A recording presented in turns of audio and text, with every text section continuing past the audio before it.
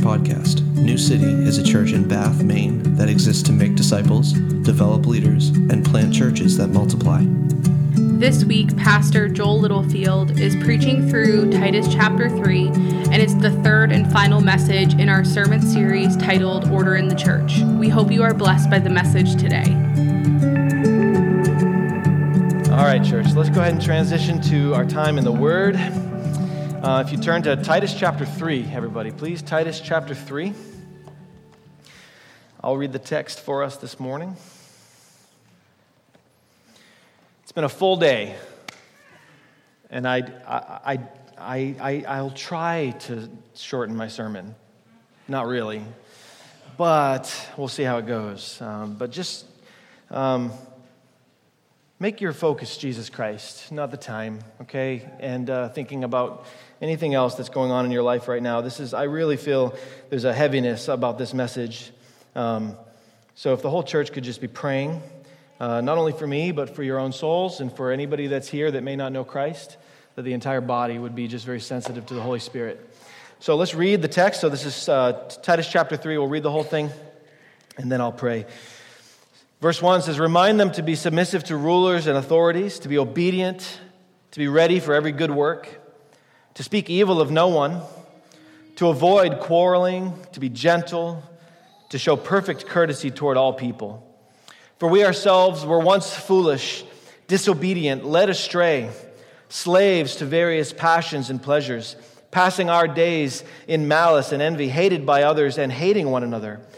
But when the goodness and loving kindness of our Savior, God our Savior, appeared, He saved us, not because of works done by us in righteousness, but according to His own mercy, by the washing of regeneration and renewal of the Holy Spirit, whom He poured out on us richly through Jesus Christ our Savior, so that being justified by His grace, we might become heirs according to the hope of eternal life.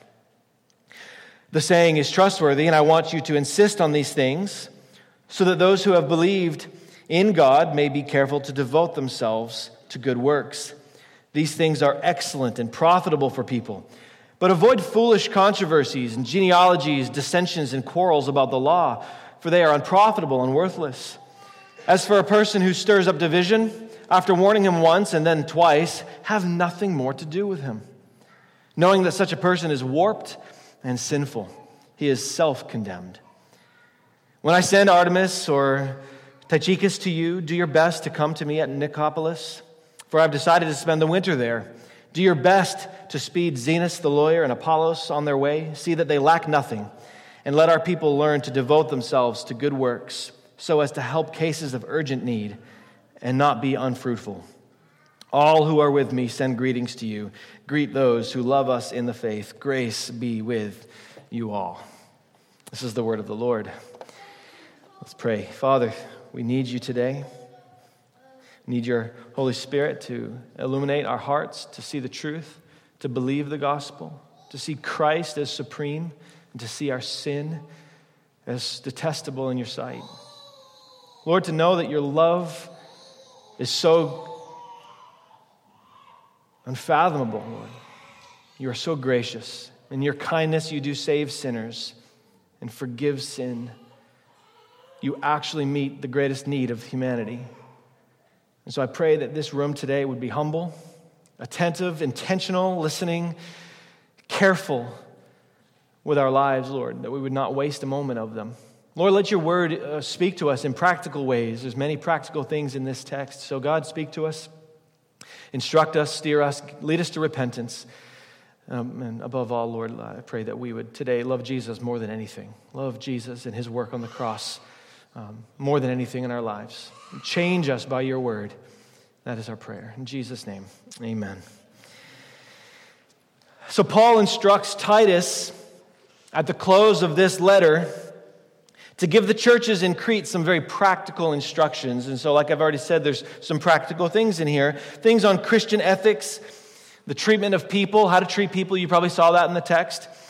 How to treat people in various places of society. He touches on a few different places of society in the text. How should a Christian conduct his or herself in secular society? That's one question that could be answered by reading Titus chapter 3. What is the Scripture's call? What is God's call for Christians and how we should live and conduct ourselves in secular society? Or how should a Christian behave toward authorities? Because those are the two that he mentions in the beginning of the text. So, he does this in a format that is clear and to the point. Right? You can read the text and you can see very clear instruction. But all of them are reminders. If you notice verse 1, it says, remind them to be submissive. And so it's important to understand that reminders are good. To be reminded of something that you've always known should never be boring or redundant to you. It should just be, well, we need reminders. And so none of the apostles nor Jesus himself ever apologized for reminding the disciples of things that they should have already known. He just said, here, let me remind you of this because you need to know it. So that's for us this morning. These points all come by way of reminder. Even the gospel for many of you is going to be a reminder to you. Not all of you have never heard the clear gospel, but there's a chance that some of you have never heard the clear gospel of what it is that God has done to rescue and redeem sinners to himself and for himself. And what is it that he calls Christians to in our lives today? That's something that needs to be clear. So if it's a reminder, then be reminded and rejoice in the gospel with me, brothers and sisters. If it's not a reminder and it's new and God illuminates your heart and you see something today because the Holy Spirit speaks to you, maybe it's not a reminder, but it'll be something that you should hold on to by faith, that you, by faith, cling to whatever the Holy Spirit speaks to your heart today. We're going to look at all these things this morning by way of reminder, and hopefully ourselves be reminded of a few things that are necessary. So we'll begin in verse 1. Remind them to be submissive to rulers and authorities, to be obedient, to be ready for every good work, to speak evil of no one, to avoid quarreling, to be gentle, to show perfect courtesy toward all people. I'm sure very convicting already. When we read the Scripture honestly, that's the key word, isn't it? Honestly, we read Scripture without a self-puffed up motivation to already assume we're doing everything right? And then we read the Scripture and we say, God, I am not who I should be. I need you. So hopefully there's already even a sense of that. But there are two categories that Paul mentions here. Two categories of people. Authorities and then everyone else. So that pretty much just covers it. Authorities and rulers. So for Christians, we need to understand that state government and authorities, which he would be talking to as he instructs Titus here to be submissive, that state government and those bodies that are sanctioned for the promotion of good and the punishment of evil are institutions ordained by God. That's where we need to begin. This is why Paul, by authority, could tell Titus to submit to them, because he knows that these authorities are instituted and ordained by God. In our submitting to authorities, we are submitting to God. The ultimate sense is that God is in control. God is Lord of all. Romans 13, 1-2, a very common place to sort of work this out, says, let every person be subject to the governing authorities, for there is no authority except from God. And those that exist have been instituted by God. Therefore, whoever resists the authorities resists what God has appointed, and those who resist will incur judgment. So, this is a fact of life that cannot be avoided. Believers need to understand this. This is what we've been called to. Now, there are some who may think that all authority outside of the church is evil. Like, if you're a Christian, and no, I only listen to the Bible, and everybody else, I don't need any of that. But the problem with that is that it's completely unbiblical. We have authority, and God has instituted authorities, even within state government and state powers.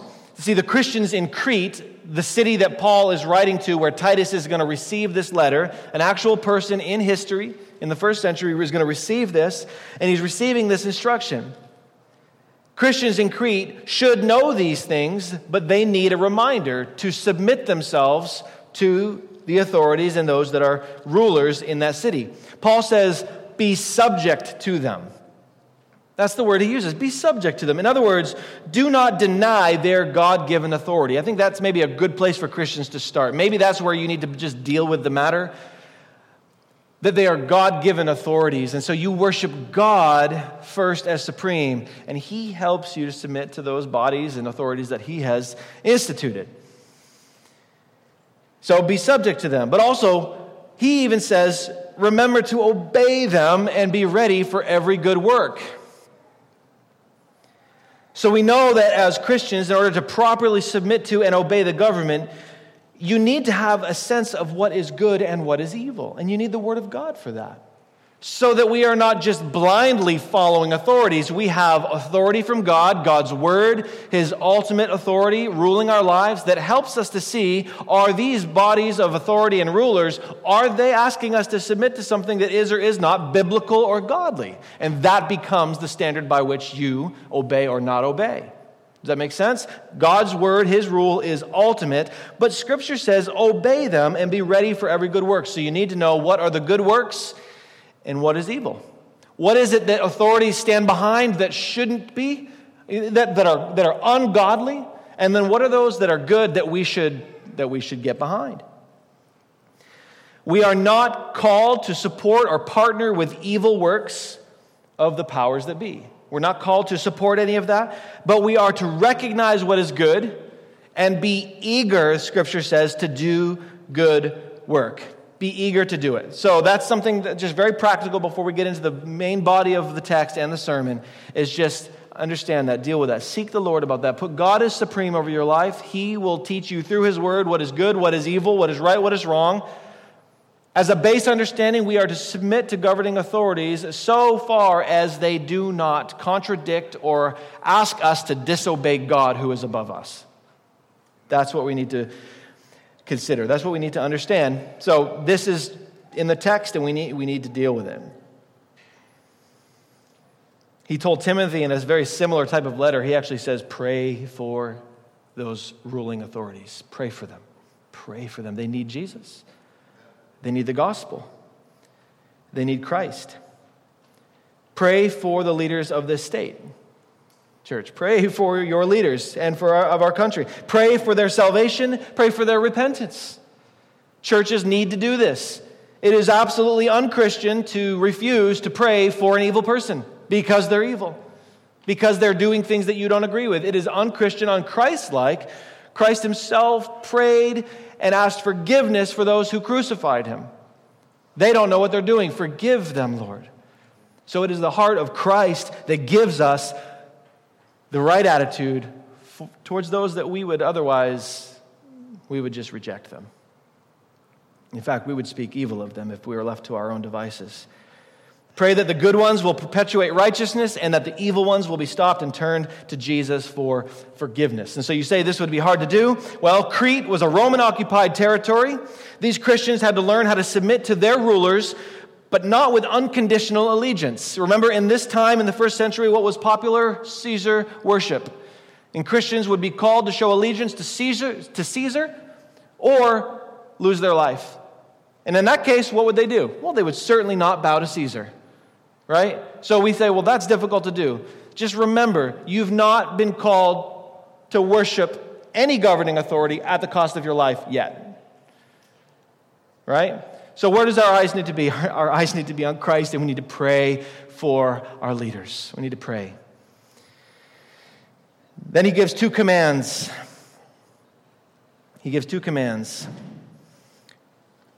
Two in the negative. Speak evil of no one and avoid quarreling. This is what he says right after telling them to submit to these authorities. These two commands. Speak evil of no one and avoid quarreling. Because this is exactly what we are most tempted to do when we think of our government. I think that's why that's right there. Speak evil of no one and avoid quarreling. Right after, submit to your leaders, your rulers, those who rule over you. Because we are so sinful. Our hearts are so wicked.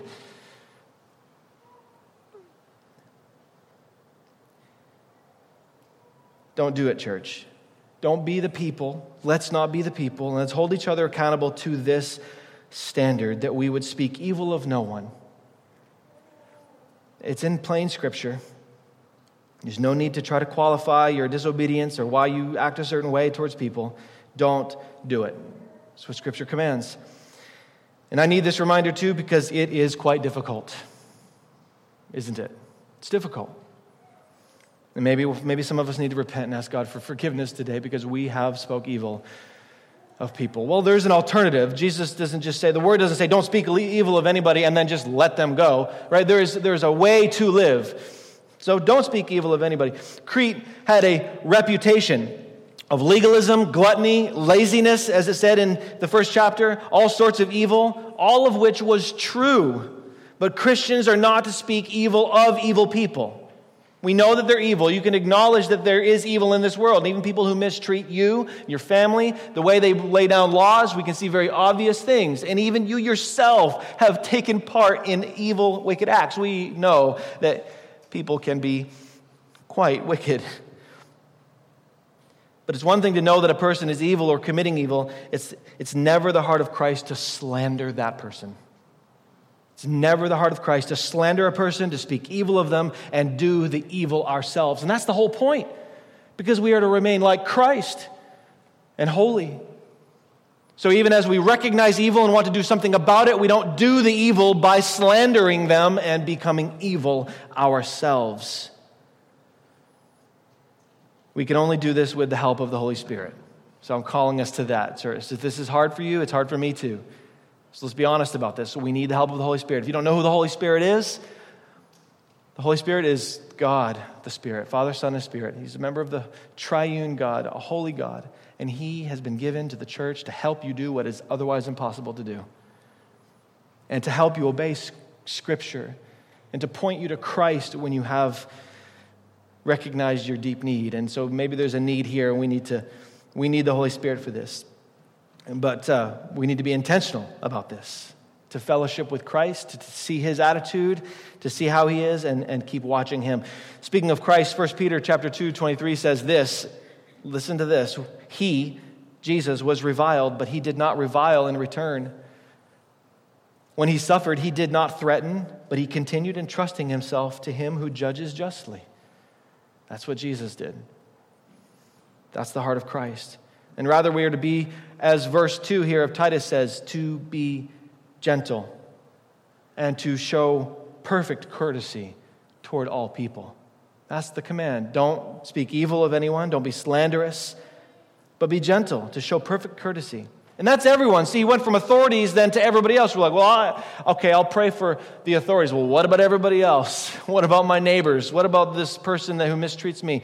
This is what the Scripture says. You see why you need Christ for this? We need the Holy Spirit to be gentle, to show perfect courtesy toward all people. And we don't do this as a moral people trying to earn something. This is not why the Scripture calls us to this sort of life, to then earn our way to heaven. But as Christians who know the heart of Christ and how he thinks towards image bearers of God, that's our motivation for this. Why we would treat people with courtesy and gentleness, because that is the heart of Christ. Now look at what he does in verse 3. For we ourselves were once foolish, disobedient, led astray, slaves to various passions and pleasures, passing our days in malice and envy, hated by others and hating one another. And then interesting, he just completely, so authorities, other people, and then what about you? What about us? And then Paul becomes a little introspective and shares his heart with Titus, who then could agree with Paul and say, this is how we once were. If there's one way to learn how to treat and speak to other people, specifically non-believers, is to remember who we once were. So Christians, remember who you once were. If you follow Christ today, you did not always follow Christ. You were not born as a believer. You were once also an enemy of God. Maybe you need to confess this morning because you think of the evil in this world, and the first thing you do is speak evil of individuals rather than looking at the grace of Christ that changed your evil heart. because you and I were once evil as Christians, and this is just the truth of the gospel. Maybe this is part of that clarity this morning. What you'd rather hear is that God just loves everybody, and there's really nothing that wrong with the world, and really people aren't that evil. But that's not what the Scripture teaches, and that's not true. The true gospel is that we are that evil, and humanity is that broken, and we needed a Savior. We needed Christ.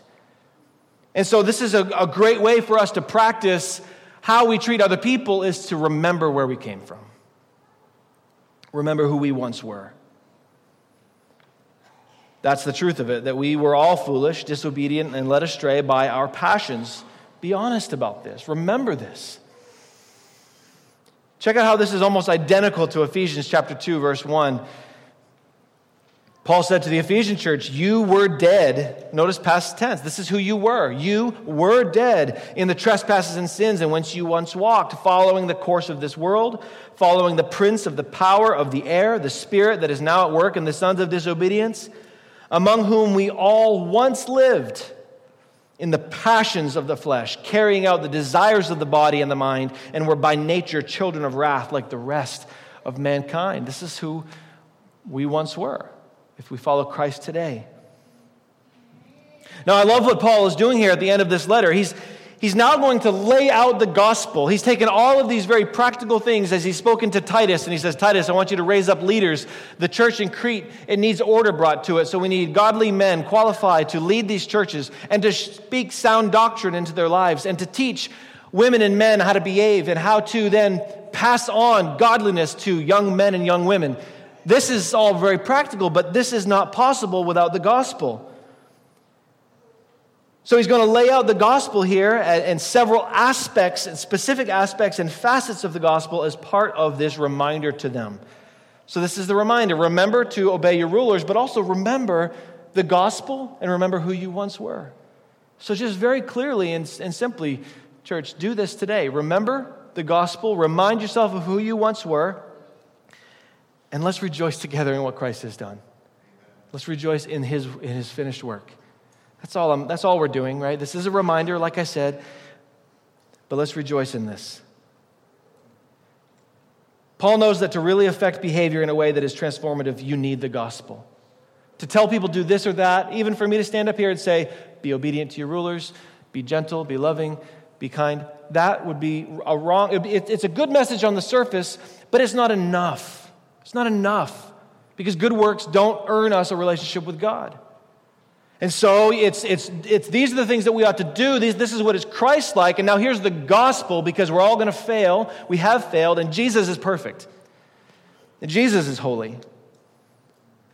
If Titus is going to teach these elders, which he has been told to do, raise up these elders in the churches, if he's going to teach these elders in churches to love the lost, to honor authorities, they need something more powerful than anything they could find within themselves. See, if this were written in modern day, by modern day religion, all it would say is, look within. It would just say, look within yourself. You really are a good person. That's not what it says. They need a reminder of the gospel. So I want to do with the majority of the rest of the time that we have is just, again, remind you. And as you listen, I just want to say again that if you hear the gospel, if you hear the good news for the first time today, again, lay hold of it. Lay hold of it. And by faith, God will forgive sins. Guys, it is such a burning desire on my heart to see God save souls in this city, in this state, in our towns, in our homes, in our communities. And I hope you have that same prayer. God, save souls. What are we doing here otherwise? What is the point? What is the point of our Christian lives if we don't desire others to know the Jesus that we know? What's the point? So look at verse 4 through 7 with me. He says, but when the goodness and loving kindness of God our Savior appeared, He saved us, not because of works done by us in righteousness, but according to His own mercy, by the washing of regeneration and renewal of the Holy Spirit, whom he poured out on us richly through Jesus Christ our Savior, so that being justified by his grace, we might become heirs according to the hope of eternal life. That is a beautiful, beautiful text of the gospel, is it not? Brothers and sisters, there should be the biggest smile on your face right now if you are in line with this. You are justified before God. There's nothing greater than that. But to be outside of this, there's nothing that's scarier than that. Nothing more serious. See, the statement, he saved us, as it says here, when the goodness and loving kindness of our God, our Savior, appeared, he saved us. That statement has little meaning to the self-righteous man or woman. It has very little meaning to the self-righteous. So a person simply needs to begin by being honest. Begin by being honest. Turn from pride for a moment to realize that the deep problems of our lives, all of the deepest problems of our lives, are because of a sin nature that separates us from God who created you. That is the problem. That is a problem in every human being's heart. There is sin, and it is a problem. And it's not just a theory. It's not just distance. We are by nature sinners. You are by nature a sinner. So that's how we get to this point of realizing the gravity of that statement. He saved us. And so if you think, well, saved me from what? Then you don't understand your sin. And the fact that we have broken the commands of God. And we are enemies of God because we disobeyed him. We rebelled against him.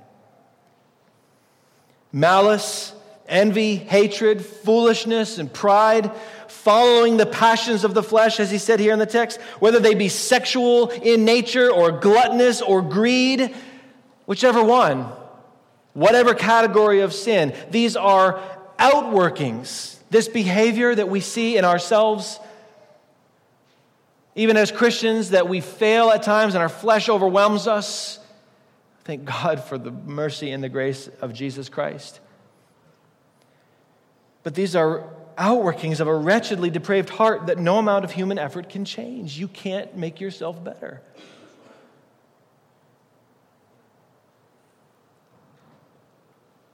And I am convinced, and I know many of you are here too, that what we see in churches gathered all over the world are often misrepresentations of what's actually happening in your lives. It is easy to pretend. It's easy. But before a holy God, there is no hiding and there is no pretending.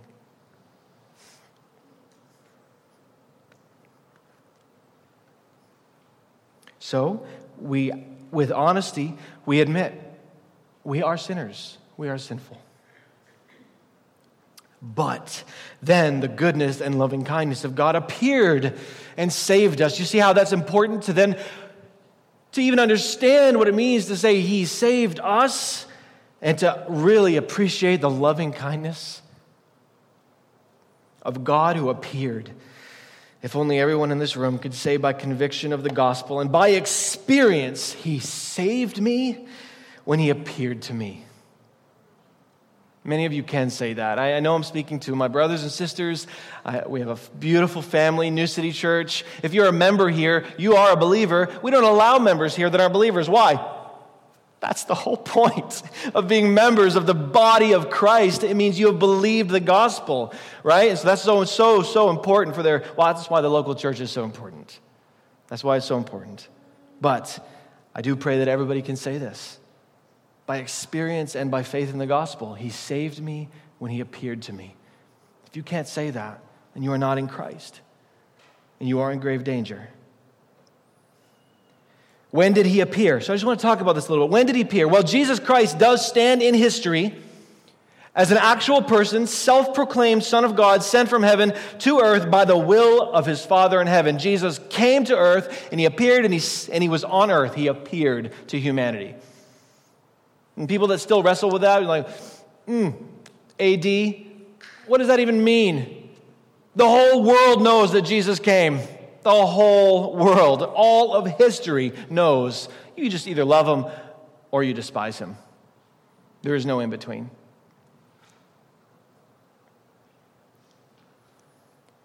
So he appeared in this way.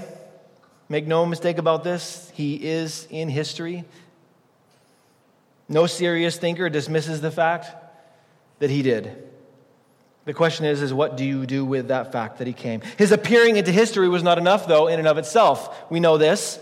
He actually came to accomplish something, not to just show himself and be a part of history, but to do something, and he did something. 1 Timothy 3:16, familiar text, it'll be on the screen. He was manifested in the flesh. That's the appearing. We thank God for that. But what did he do? Vindicated in the Spirit, seen by angels, preached among the nations, believed on in the world, taken up into glory. He accomplished something. I want you to just focus for a moment on that phrase. He was vindicated in the Spirit. That focus is on something that is pivotal for Christianity. How was Jesus vindicated? How was he vindicated? Somebody can answer if you want. I'll answer for you then. He was risen from the grave.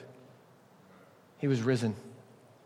Jesus Christ was vindicated. He claimed to be God, King and Messiah, and was rejected by the Jews and crucified by the Romans for that very claim. That's why he was crucified, because of who he claimed to be. Satan's attempt to silence him was God's providential plan to save sinners through his death. 3 days later, he was vindicated when he walked out of his tomb. There's nothing better to vindicate a person's claims than to walk out of your own tomb. I am who I said I am. He is who he said he was. He still is God. He's Savior. He is Messiah.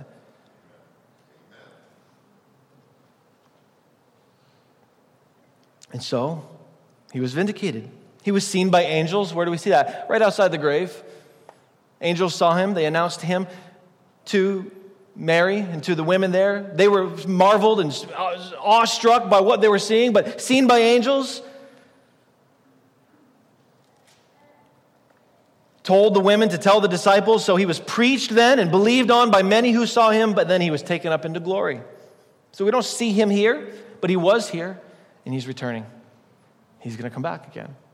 It's not a fairy tale. Jesus actually rose from the dead. Remember, he was vindicated. He was here. He was crucified. He went into the grave, and he walked out of his own grave, and he was seen by over 500 eyewitnesses. He was vindicated. He's not a blasphemer. He is actually God. Glorious. He saves because of his loving kindness and goodness. So he was vindicated. But let's look back at this, what the text says. But when the goodness and loving kindness of God our Savior appeared, the loving kindness and goodness. So to this one might say, but I don't need a Savior. So I just want to address that for a moment. If there's anybody here that would think that way, I don't need a Savior. I have my good works. I'm doing just fine. And there are many today who believe they can save themselves. So if not in this room, take this as an equipping that there are people who really truly do today still believe they can save themselves. Church, this is not a hypothetical situation. Don't treat it as such. There are people who are lost and truly trying to save themselves from a plight that they know exists in their heart. The reality is that we live in an age of spirituality. Spirituality is all around us. We hear a little bit of it in France, we just were told, and we know it's here in our culture too. Spirituality is everywhere. Some in this very room have been confronted with various doctrines of demons that focus your eyes inward on yourself, telling you that within you there is hope. Just find it, discover it. You're not that bad, and the source of salvation is yourself. Those are doctrines of demons, and it's rampant. I don't know if you've encountered it. I don't know if you've believed it. I don't know if you are believing it, but it's not true. There is no hope within yourself. You can't discover it there. You won't find it by looking within, and you are not the source of your salvation. But Jesus came because humanity is that bad. Jesus came for that reason, and nothing we do can help our helpless state. Look, according to Scripture, we need a merciful work of God. Verse 5, he saved us not because of works done by us in righteousness, but according to his own mercy. According to his own mercy. Mercy is so important and so mysterious when we think about it. Think about this for a moment. Sinners and saints alike. Listen to this. God is so holy and so right and glorious and set apart as creator above all things and omnipresent, all-knowing, all-powerful, and just. How could any person stand in his presence? How can any person? We cannot. But according to his mercy, he looks upon helpless sinners to save. That's the only answer, because of his mercy. See, God is holy and he's set apart. We cannot have him apart from his mercy. Remember this, saints. Remember this and rejoice in this. It's because of his mercy. How, in fact, does he save a person? As in, what is actually done in this saving work? Well, here's what it said in verse 5. By the washing of regeneration and renewal of the Holy Spirit, whom he poured out on us richly through Jesus Christ our Savior, so that being justified by his grace, we might become heirs. In other words, it's all through Jesus Christ. Salvation is through Jesus, hope is through Jesus, redemption and forgiveness is through Jesus Christ. Purpose in life, is that what you're thinking about these days? What's my purpose? Your purpose is found through Jesus, who made you, who created you. Through Jesus, we are washed of our sin. Through him, we are made new, given a new heart, and given saving faith as a gift. That comes through Jesus. So notice how it uses the word, by the washing of regeneration. See, regeneration is the proper term for salvation in the New Testament. I believe we need to use that word more. Not just, are you saved, or have you said a prayer, but are you regenerated? Has a person been regenerated? That is the actual question that needs to be considered. Because it goes beyond the mere decision made by an individual. By regeneration, we mean once dead, but now alive. I was blind, but now I see. I was lost, but now I'm found. I was hopeless, but I've been given hope. Regenerated, a brand new creation in Jesus Christ. Made brand new. People don't need to clean up their lives. They need a brand new life. Sinners don't need to do better. They need to be changed.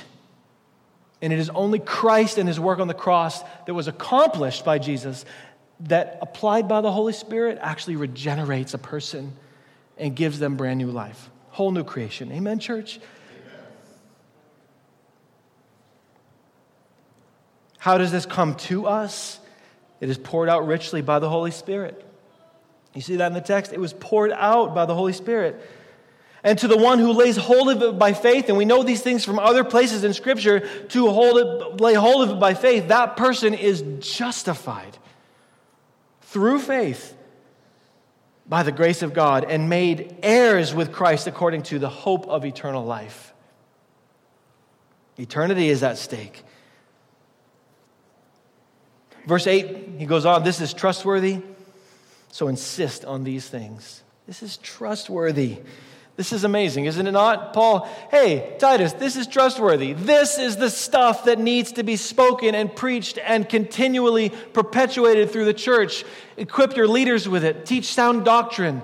Oppose false teachers with this sound doctrine that is ultimately upheld by the truth of the gospel. This is trustworthy.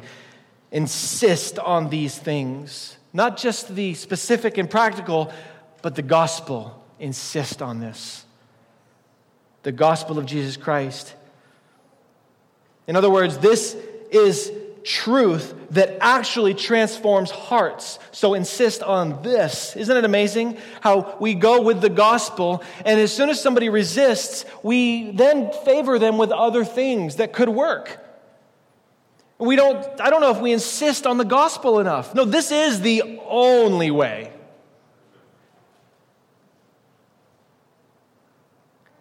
This is the truth that transforms hearts and changes sinful desires into holy affections. So then you can actually instruct a person, hey, be kind and gentle in the name of Jesus, because you are a new person in Christ. And because of what Christ has done, this is now how we live. This is what we do. This is how we treat people because of Jesus.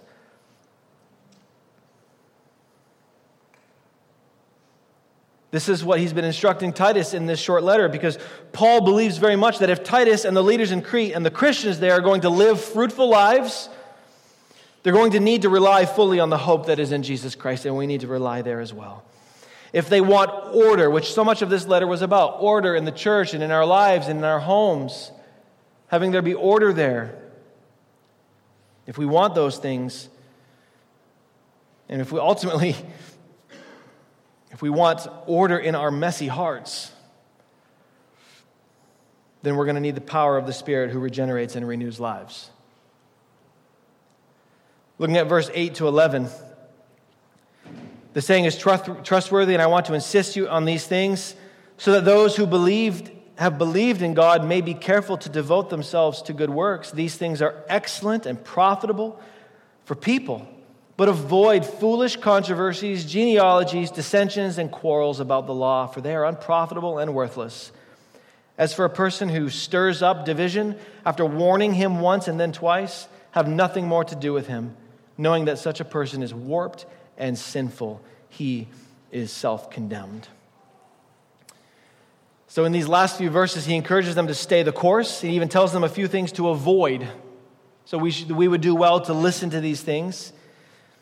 Avoid foolish controversies, dissensions, and quarrels about the law, because that's ultimately what was happening here. Remember, there was the circumcision party. There were Christians who were telling other Christians that in order to really believe, to be saved, not only did you need to believe in Christ, but you had to still obey the Mosaic law. And it was heaping on them law that wasn't necessary. It diminishes the work of the gospel. So there was all kinds of controversies and talk about and arguments about how much of the law was needed for us. And so he's saying, look, avoid these sorts of controversies. Just preach the gospel. Believe the gospel. He even tells them to avoid divisive people who won't heed warnings to stop being divisive. What would happen if we actually did that? What would happen if we did that? And think about that even in your own family's context, in your personal life. But this is being talked about in the church. Division is not accepted in the church. It's not welcomed here. And we're told how to do this. Warn them. That speaks of love. Warn them a second time. That speaks of love and grace. And if they don't repent, have nothing to do with them. Right? So just take those as practical things. But these are things that he's instructing Titus to do. So much about this letter is very practical for believers today. But with just a few minutes, I want to take the next few minutes that we have, and let's just exalt a little bit further in our Savior. And I want to invite you to join me in that. Just think about this. He is a good Savior. And He's a good Father. The Father who sent His Son into the world is a good Father. I'm so thankful that mercy is available for sinners. As we've talked about, mercy is available for sinners, and this mercy appeared not in a theory or in an abstract mystic religion, but in the historical Jesus, whose body actually suffered on a cross for sinners, and who rose from the dead and ascended into heaven, where He reigns in glory today. He did this. I'm so thankful for that mercy appearing to me. And I pray that you are all able to say that very same thing. My appeal to you this morning is that you entrust your heart to Him. If you've not, then do so. Entrust your heart to the only Savior who actually did appear in history. If you want to search the world and see if there's anybody else who qualifies as Savior, feel free. But there is nobody who appeared like this. Unlike every false Savior, He didn't come and tell you, you can do it. You can do it. Just try harder. If you're good enough, maybe God will forgive you. Search the world. Every other guru and Savior appeals to humanity.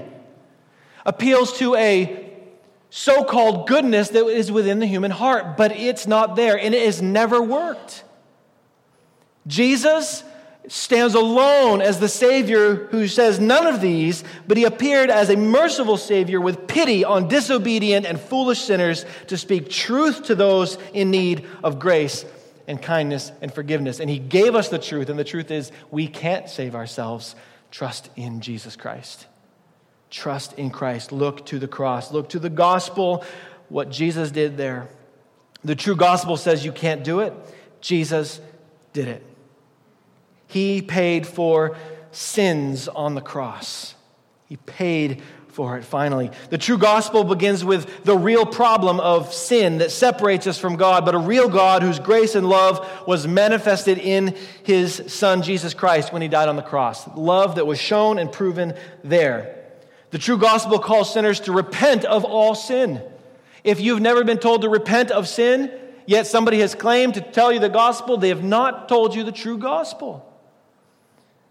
The true gospel calls sinners to repent of sin, but then calls us to turn to the Savior whose kindness is made evident in his humble sacrifice for you. So we're not just repenting and trying to do better, we're repenting and turning to Jesus Christ, who paid for sin by his sacrifice. Jesus shed his blood for us. He shed his blood for us. There's nothing more kind than God becoming a man in order to relate to our needs and then to die for us. There's nothing more kind than that. To be a sinner is to be unrighteous before God and fully deserving of punishment in hell. That is true. And to receive the just wrath of God. But the Spirit is here this morning, going where the true gospel is preached and has the power to awaken and regenerate souls who are enslaved to sin. So I'm going to ask the band to just come back up. We're going to do the ending just a little bit different this morning. We will close with worship together. But I do want you to pray with me. We have filled this room with the sounds of praise. We have spoken the gospel. The gospel has been preached. And it is now our time to respond to the gospel, to respond to the word of God. So I'm asking that as we pray, that you seriously consider what your response must be today.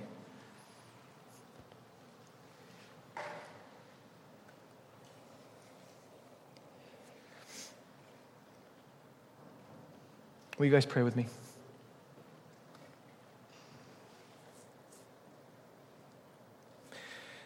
Before I pray, I just want to say that the appeal that I'm about to make, it goes only as far as what Scripture actually permits. I do not want to manipulate. No preacher can manipulate an emotional decision. It's really not about emotion. It's about the truth that you've heard. And if you've heard the truth and you know Jesus is who he says he is, and you know your sin is actually as serious as your sin is, then a couple questions could enter your mind. Who are you following? Who are you trusting in? Are you trusting in yourself, or are you trusting in the only God and Savior, Jesus Christ? He's the answer to the deepest problem in your life. So all of us, every one of us, Christian or non-Christian, need to surrender today. Call on his name with childlike faith.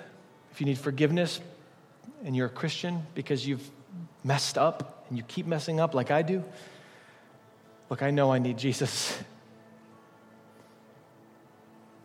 But if you come in this room and you've carried sins in here because you are a sinner and you've messed up and you're not sure what to do, go to Christ. You turn to Christ.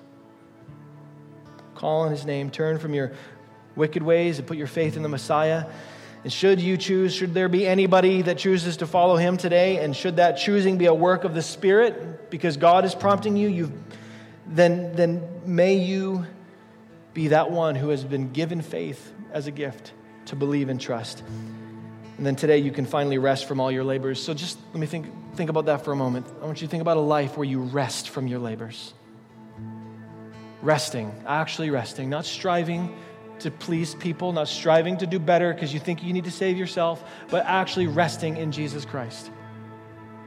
So we can all respond that way, but as I pray, I am praying that God would work and move in people's hearts and bring whoever needs to be brought to repentance and faith, that he would do that today. So just pray with me. Father, we come to you humbly because, wow, how awesome it is to have been washed over again by your word that is true. Oh, it must be true because Jesus was vindicated. It must be true because no man would write a book like this that would speak so honestly about human depravity. I pray there would not be a single rebellious soul in this room.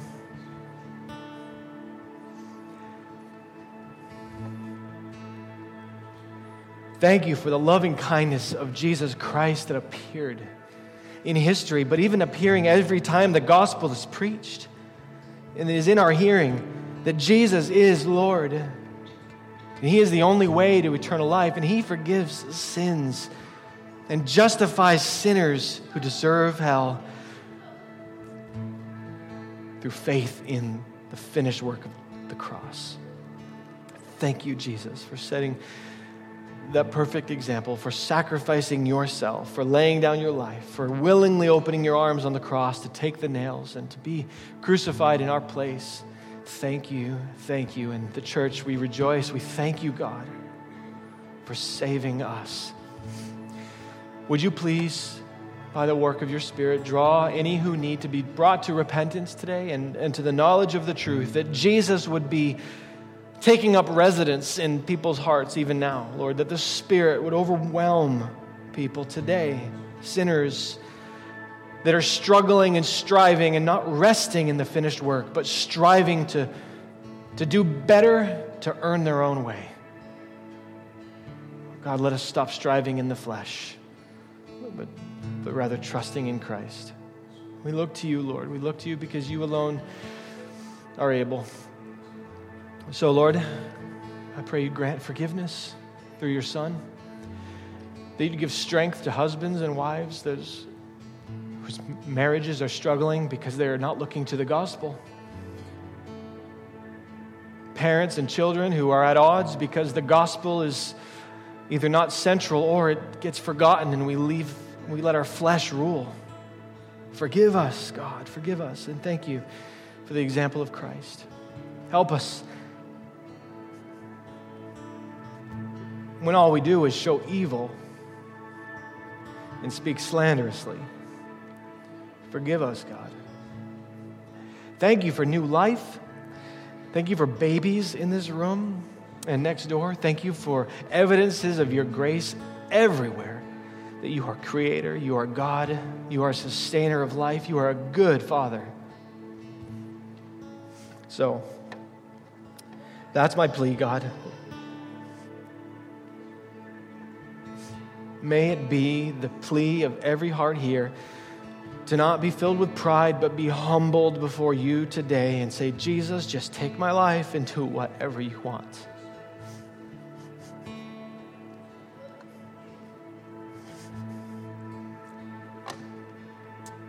Thank you, Father.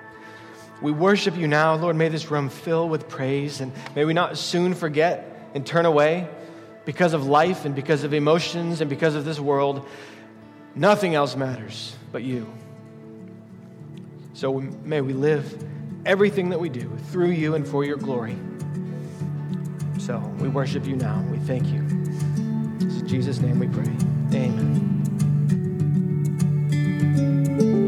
Thanks for tuning in to this week's message. For more messages from New City Church, check us out on any of the major podcasting platforms. Or if you want to find our gathering times, location, or any other information about New City, check out our website at bathnewcity.church. We hope to have you join us next week.